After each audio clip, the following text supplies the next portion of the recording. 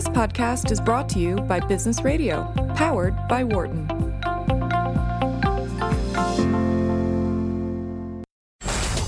You're listening to Dollars and Change on Business Radio, powered by the Wharton School. Welcome back to Dollars and Change on Business Radio, powered by the Wharton School. I'm Nick Ashburn. I'm Cheryl Coolin. And we have had a great show so far, and so we're pleased to welcome Sarah Light, an assistant professor of legal studies and business ethics here at the Wharton School. Welcome to the show. Thanks so much for having me. Thanks for coming in. Hopefully it wasn't too long of a walk from your office. No, down from the 6th floor to the first floor. I managed. Exactly. I had lots of water. Hey, we have to come back from a different building. It's all the way across campus. Whole 2-minute walk. Yes, and it's actually kind of chilly today. It is chilly here in Philadelphia. Fall's coming. We're really feeling like fall. The leaves should be going soon. Exactly. So let's talk about your research interests. So without getting too wonky for our audience, but you're in the business studies or legal studies and business ethics department. What does that mean? How is it? What's your fit there? Great. So really, really good question. My background and training is in law. And so a recovering lawyer? I'm not a recovering lawyer. I'm a proud, formerly practicing lawyer who brings my legal expertise into the business community. And what I really try to do in my research is kind of build bridges between business research and legal research. So my research focuses on the intersection of corporate sustainability and environmental law. And you can imagine coming at that big picture question from a number of different angles. So one angle could be there's a new environmental law. How are businesses reacting to it? That's the kind of passive model of business as recipient of law. But another stream of my research actually focuses on the ways in which private actors, including business firms as well as nonprofit organizations, actually create a kind of quasi-environmental law, sort of a body of environmental law called private environmental governance. So to give you one very sort of non-wonky example, think about Walmart. Walmart is the largest retailer. If Walmart says to all of its suppliers, you need to reduce your packaging, right, or you need to, if you want to contract with us, you have to disclose the greenhouse gas emissions associated with the products that we are selling, that we've purchased from you, that is not law, right? It's not Congress or the state of Rhode Island or something like that adopting a law, but Walmart business pressure is having essentially the same effect. So that would be one example of private environmental governance. Another example would be something like an industry setting standards for laundry detergent, or an industry setting standards for how, for what chemicals can and can't be used in certain kinds of products. Again, it's all private. It's not backed by the sanction of the state, but it is a form of environmental governance. So I focus a lot on that kind of work. And then the pressure then comes not from penalties or jail, but from compliance. And if you don't comply, you're not in our supply chain and you lose out on that business. Exactly. But when you think about a store or a retailer the size of Walmart, that actually their decision to require disclosing of greenhouse gas emissions or to say we're not going to purchase electronics that have X chemical in them, that could have as big an impact as the state of Rhode Island saying we will not do X or you must do Y. So it actually can have a real impact. So on the show and in our office, we are very curious about the motivations of these decisions, especially when they're voluntary. And so whether you're talking about a big corporate entity like Walmart, an actor that has influence on multiple parties, or an industry coming together around standards themselves, from your research, what's motivating them to do this voluntarily? Right. So that's a great question. This has not been a specific area of my own research, but I can sort of highlight some examples from other people's research. There are a number of different factors that motivate firms. One is, in some cases, there's actually a kind of win-win to it. So the most obvious example would be by cutting energy costs, replacing incandescent light bulbs in your stores with compact fluorescent or LED lights, you are actually being more efficient, from an environmental perspective, but you're also cutting your energy costs. So some of it's pure, self-interested motivation to reduce costs. Other benefits include reputational benefits. So one brand or company is able to stand out as an environmental leader, and that may be something that's important to customers. It may be important to the local community. Sometimes it's reactive. So the idea is we're going to put in place this private industry standard. Government, you don't need to do this. We've got this covered, right? So it's an effort to kind of stave off government regulation. Which could be less under their control, and who knows what happens with those, right? Absolutely, absolutely. In some cases, it may be to get a competitive advantage. So I wrote a paper a few years ago about private carbon taxes. Right, you've heard of public carbon taxes, you've heard of emissions trading, things like the European Union emissions trading system. There are actually a significant number of private firms that have adopted internal private carbon fees where business units are charged a fee on the carbon emissions of their operations that they have to pay into the centralized fund at the firm, and then that fund is used to support renewable energy projects or something like that. So I wrote about this. Microsoft does this, and one of the reasons why Microsoft arguably does this is to sort of gain a competitive advantage, and it promotes other businesses doing this, and it says, oh, and by the way, our cloud computing system is neutral with respect to carbon emissions. So if you, other firm, put all of your computing onto our cloud, thereby generating business for Microsoft, you will actually reduce your carbon emissions. And isn't that great for you? So there are some aspects of that as well. But obviously, different firms respond differently, even to similar types of pressures. While arguably, a lot of these actions are voluntary. I would argue, and I have argued in a recent paper, that much of it is actually shaped by the legal environment in which firms operate. Could you go into that a little bit more? Sure. So I've written this paper, which is going to come out in January, called The Law of the Corporation as Environmental Law. When we think about what environmental law is, the law school class, or just in the news, and you're thinking, oh, this is environmental law. You think about things like the Clean Air Act or the Clean Water Act or the, Toxic Substances Control Act. My argument is that when we think about the way that firms interact with the environment and whether they comply in full with the traditional kinds of environmental law like the Clean Water Act, or whether they go above and beyond and do these kinds of private environmental governance type actions, it's not purely voluntary. They're shaped by the legal regime that governs the markets in which they operate. So they are governed by corporate law at their birth, what their duties are to their shareholders or what their duties are to their stakeholders and whose interests they need to take into account. And is their job simply to maximize profit or to take a more long-term approach and take into account the interests of employees and customers? They are shaped in the way that they interact with other firms in the marketplace by antitrust law. So I gave some examples about private industry standard setting. If a whole set of firms wants to get together in a room and talk about how they're all going to cooperate on something, you can imagine that there may be antitrust concerns. So they might be doing it for environmental reasons, but they also might be doing it to keep out competitors, or they might be doing it to keep their prices high.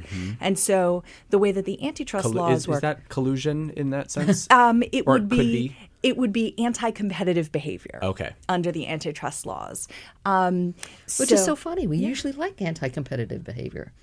With kids. Yes, we do. That is true. That is true. We want people to cooperate, but not necessarily with firms, right? The view is that competition is what's good for consumers. And there's an issue when there's so much competition that potentially there's a conflict with a conservation-related goal, right? Sometimes you actually don't want the maximum amount of competition if you're trying to, say, preserve a sustainable fishery.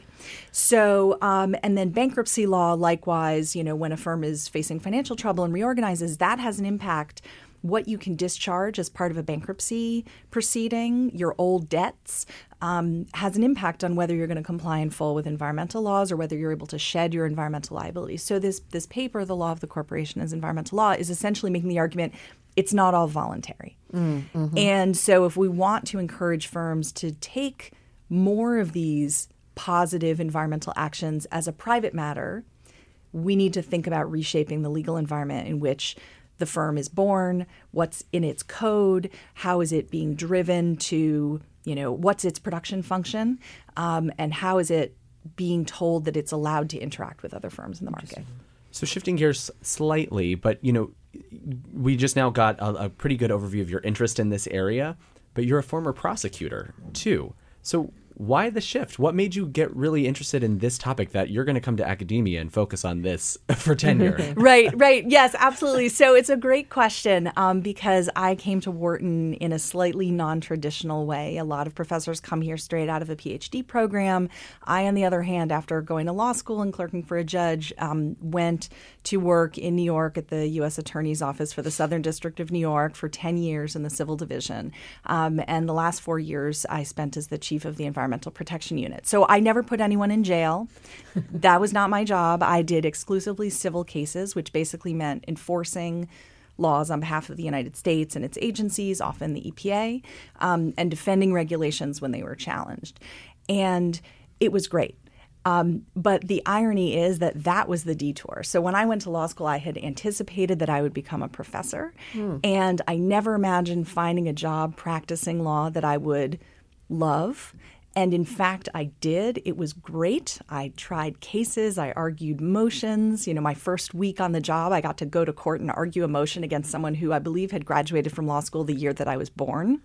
And, it was great. I loved it. And I loved being able to stand up in court and say, Your Honor, my name is Sarah Light. I'm here on behalf of the United States. Yeah, I have a friend who's in a similar position. She loves saying that. There's something very that made me feel very proud of that, and that I felt a great responsibility to do justice and and take the public interest into account, especially when enforcing environmental statutes. And basically, what I was doing was trying to recover money from firms that had polluted, or government entities like municipalities that had polluted, or try and get them to do cleanups. So it was great. But while I was working as a prosecutor in New York, I was actually teaching as an adjunct. So in my last few years, I taught at Columbia in a program on... You must have had just a lot of time on your hands. Oh, so much time. And, various babies were born throughout this I love the passive process. Babies were born. Exactly. Babies happened. Babies happened as well.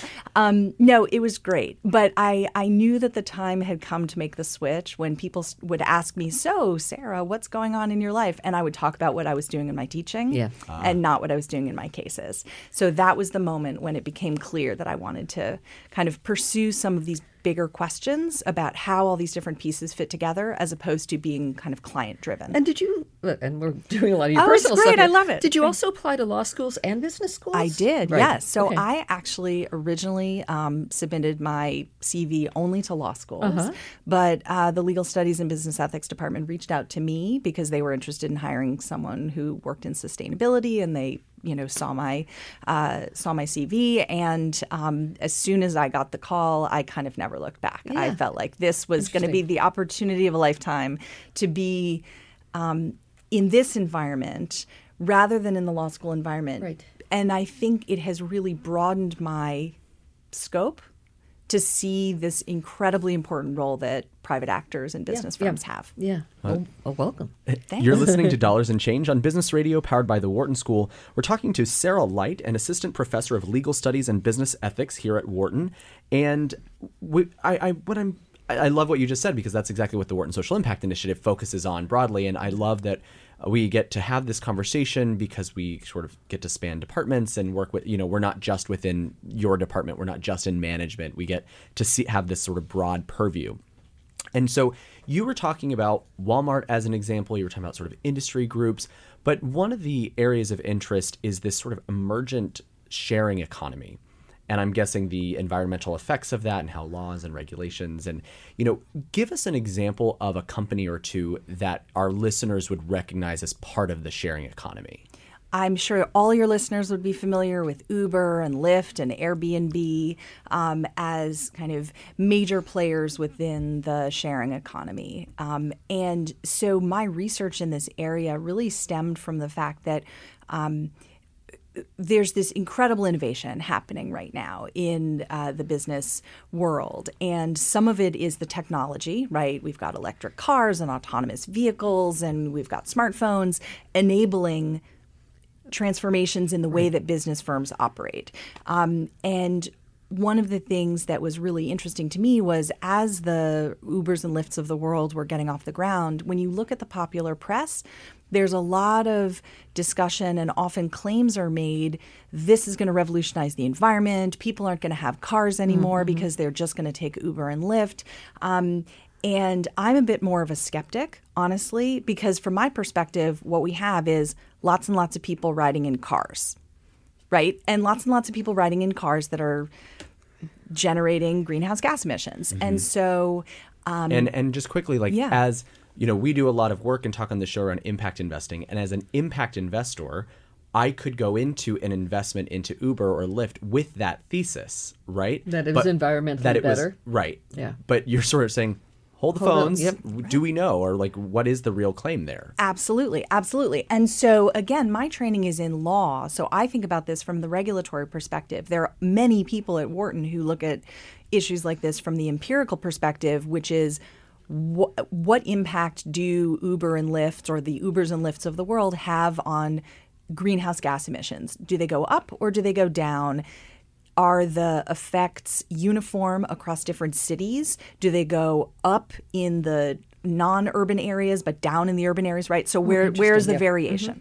But that's someone else's methodology. What I'm interested in is the regulatory impact. And so initially, with some skepticism in mind, my question is, well, how does a regulator like New York City respond to the development of an Uber or a Lyft or the city of Philadelphia when we don't know, right? We don't know. So there are lots of ways that you could imagine that greenhouse gas emissions are going to go down. Let's say ordinarily families of four are 2-car families. Maybe with Uber and Lyft being so convenient, they become 1-car families.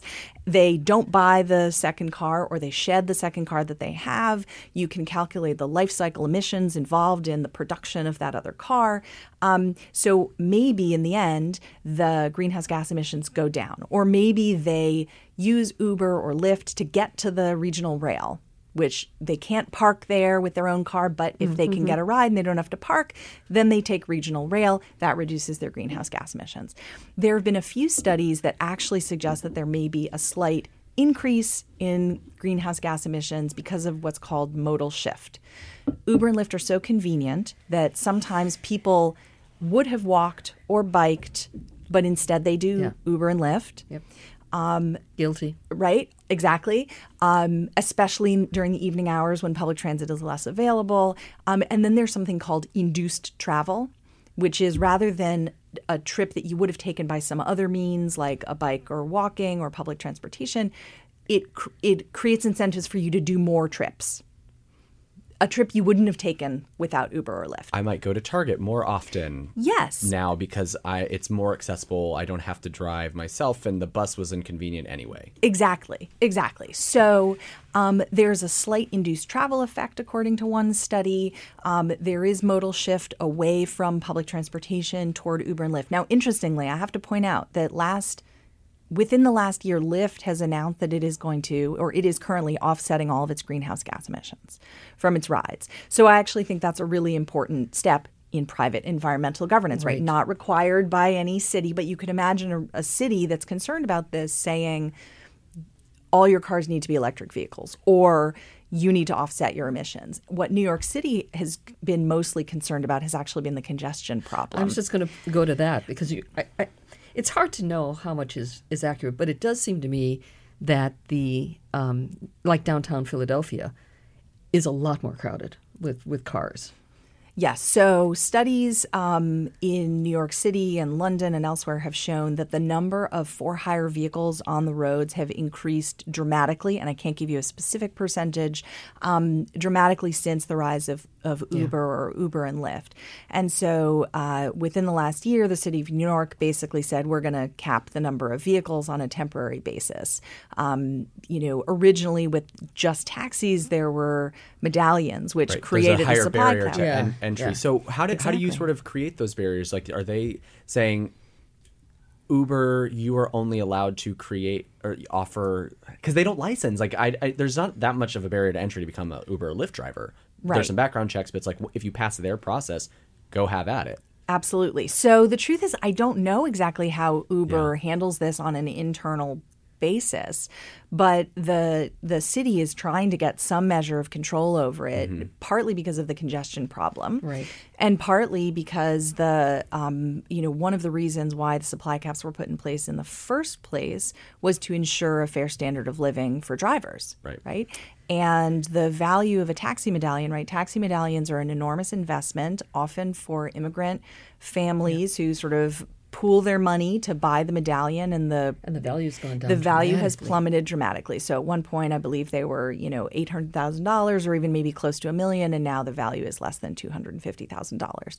And if that's your retirement nest egg, that's very significant. So when I think about sustainability, I'm usually focused on the environment, but the sort of social impact and sustainability concept is actually much broader when we're thinking about things like the sharing economy. Well, and I think it's interesting too, because we've been talking about Uber and Lyft versus taxis, but for me, part of the issue is also versus buses and public transportation, right? Yes. Because when you think about buses can carry more people, right? Absolutely. And so that for me is the real challenge. How do you get people back into buses when they are so not convenient? I don't want to go back in the bus. I want to go back in the trolley, Cheryl. I want Yes, Philadelphia to the bring the trolley trolleys. back. Bring we the do have trolleys. them, but like in Center City specifically, if you've never been to Philadelphia, like they had so many trolleys, streetcars running on the streets, and then in the 50s or 60s when the car took over, they created buses. So that's a totally different topic. But bring but back it's the related. trolley. But it's a related topic, and this is really important. And it goes to sort of the regulatory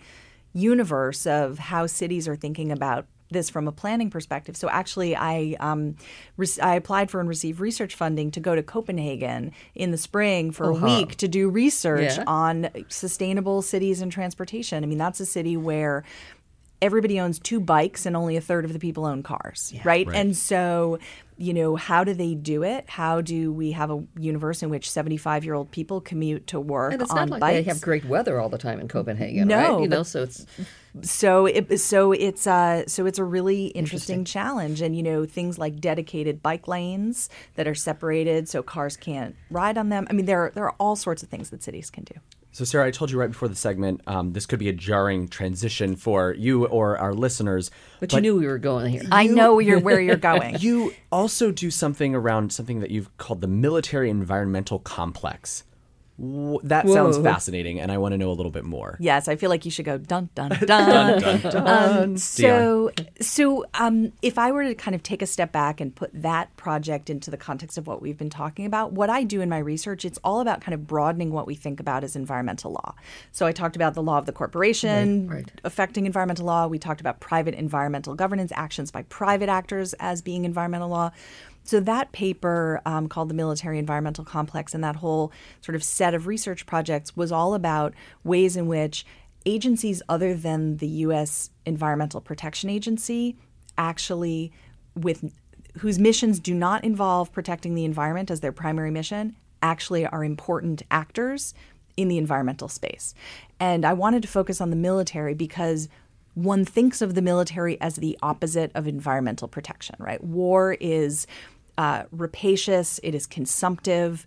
If you Destructive. look, it is destructive of the environment. If you look at basically every single major environmental law out there, Clean Water Act, Clean Air Act, toxic substances, everything, there is always a provision that exempts action when the head of the agency determines that it is for a national security purpose. So you could have a law that says you're not allowed to kill the whales, or you're not allowed to do things that are going to hurt the whales, but if the Navy is using sonar technology that is for the purpose of military readiness, that's going to be exempt.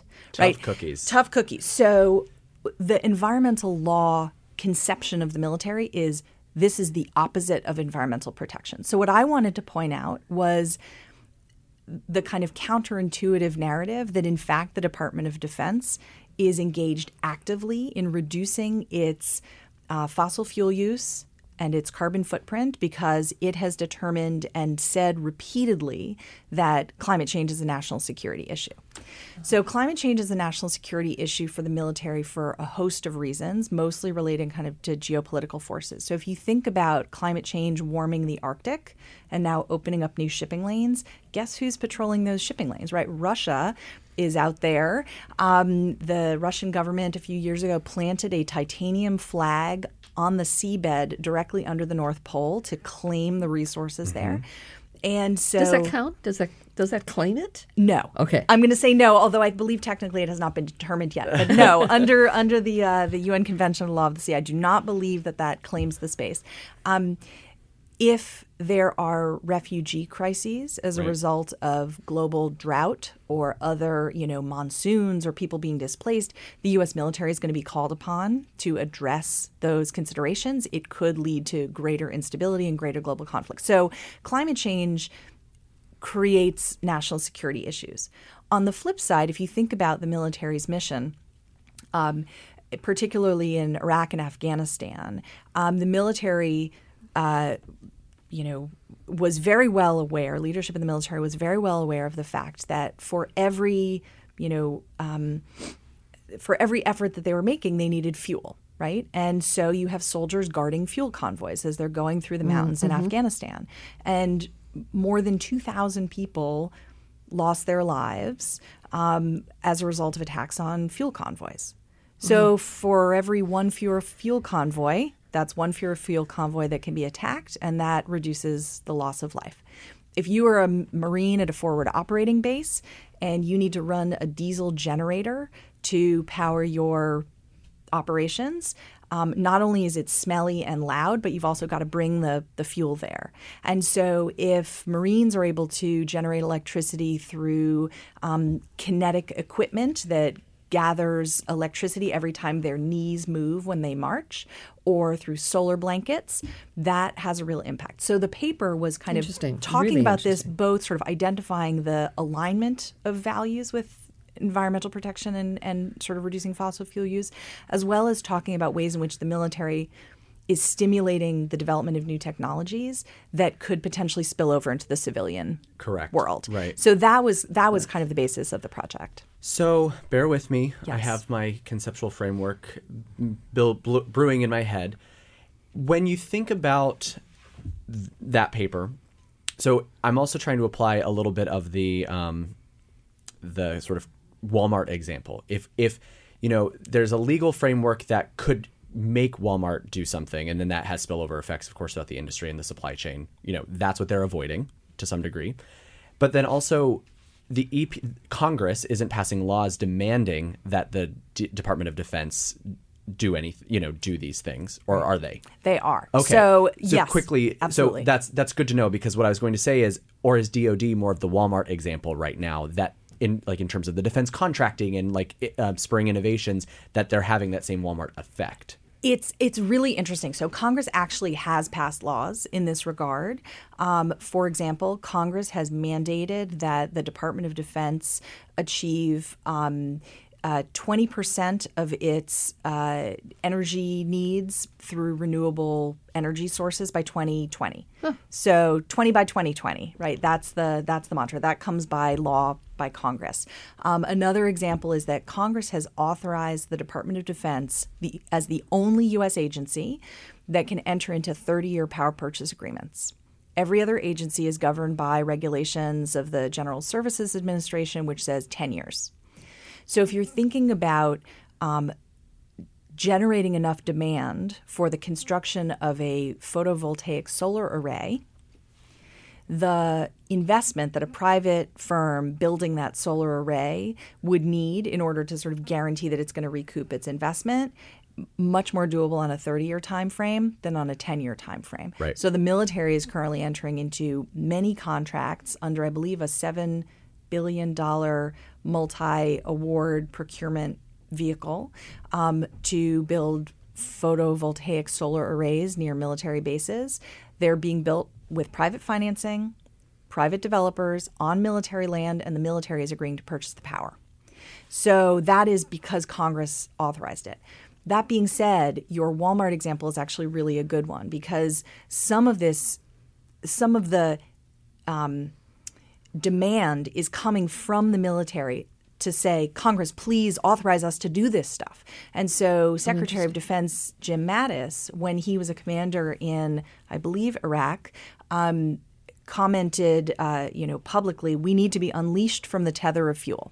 Right, because he saw what was going on and how difficult it was to get fuel to these forward operating bases and people losing their lives guarding the fuel, that if we can just be less dependent upon fuel, we're going to be much more effective warfighters. Yeah, and it's so interesting because, again, you can come at it from an environmental angle, but that's not what he's doing at all. I mean, no, it could be in the underground. It's a national security and yes. for our business. It is better for us if we can have this happen. I think, so when I was working in international development, doing more State Department, USAID type of work, I think, while Congress wasn't allocating as much budget to state or USAID, some of those funds were still going to DOD because it was still a national security priority to still do a lot of the quote unquote international development work. So I see a very close parallel.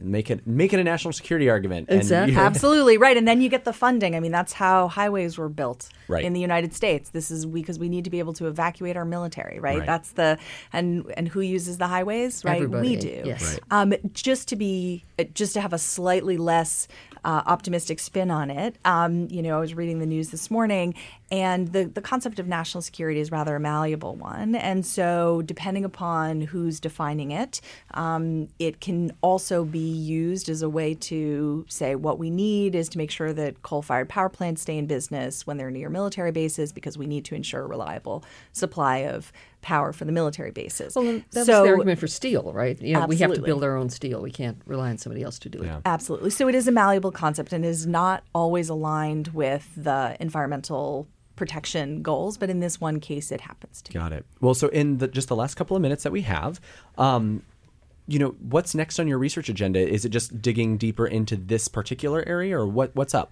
Right. So I have, 12 projects. There's always something. There's always something brewing. Right now at Wharton, there's a tremendous amount of interest in Bitcoin. Mm-hmm. Students want to learn about it, and I'm teaching. You're saying, but Bitcoin rather than say just blockchain. Yes, more sorry. generally. Well, cryptocurrency. Cryptocurrency. But from my perspective, actually, I'm glad you made the clarification. I'm not a finance person, so I'm less interested in the financial implications, and I'm much more interested in the environmental implications of distributed ledger technology. And so I figured I'm teaching environmental management law and policy in the spring. My students are going to want to know about this, so I'm going to learn about this, and I decided I should write a paper about it. So I'm right now looking at, what are kind of the promises and perils of blockchain and distributed ledger technology for environmental protection. Wow. And part of that is it because the computer power needed to generate that is so huge? Yes, so that's one of the perils, that the proof of work, which is the method that Bitcoin uses, where a tremendous amount of computing power is needed to verify the blocks. That is a huge energy drain. Wow. But a number of organizations are trying to reduce the energy needed by kind of changing the algorithms. And then on the positive side, if you think about anything related to supply chain transparency, blockchain is great for supply chains. And so there are times when you really want supply chain transparency for environmental reasons. Yeah. And so, firms are experimenting with this as well. Cool. Wow. Well, it sounds like lots of cutting edge work coming out of Sarah Light's research agenda. So thank you so much. This has been such a fun segment. We definitely have to follow up again. We've been speaking with Sarah Light, an assistant professor of legal studies and business ethics here at the Wharton School. This is Dollars and Change on Business Radio, powered by the Wharton School on Sirius XM 132. For more insight from Business Radio, please visit businessradio.wharton.upenn.edu.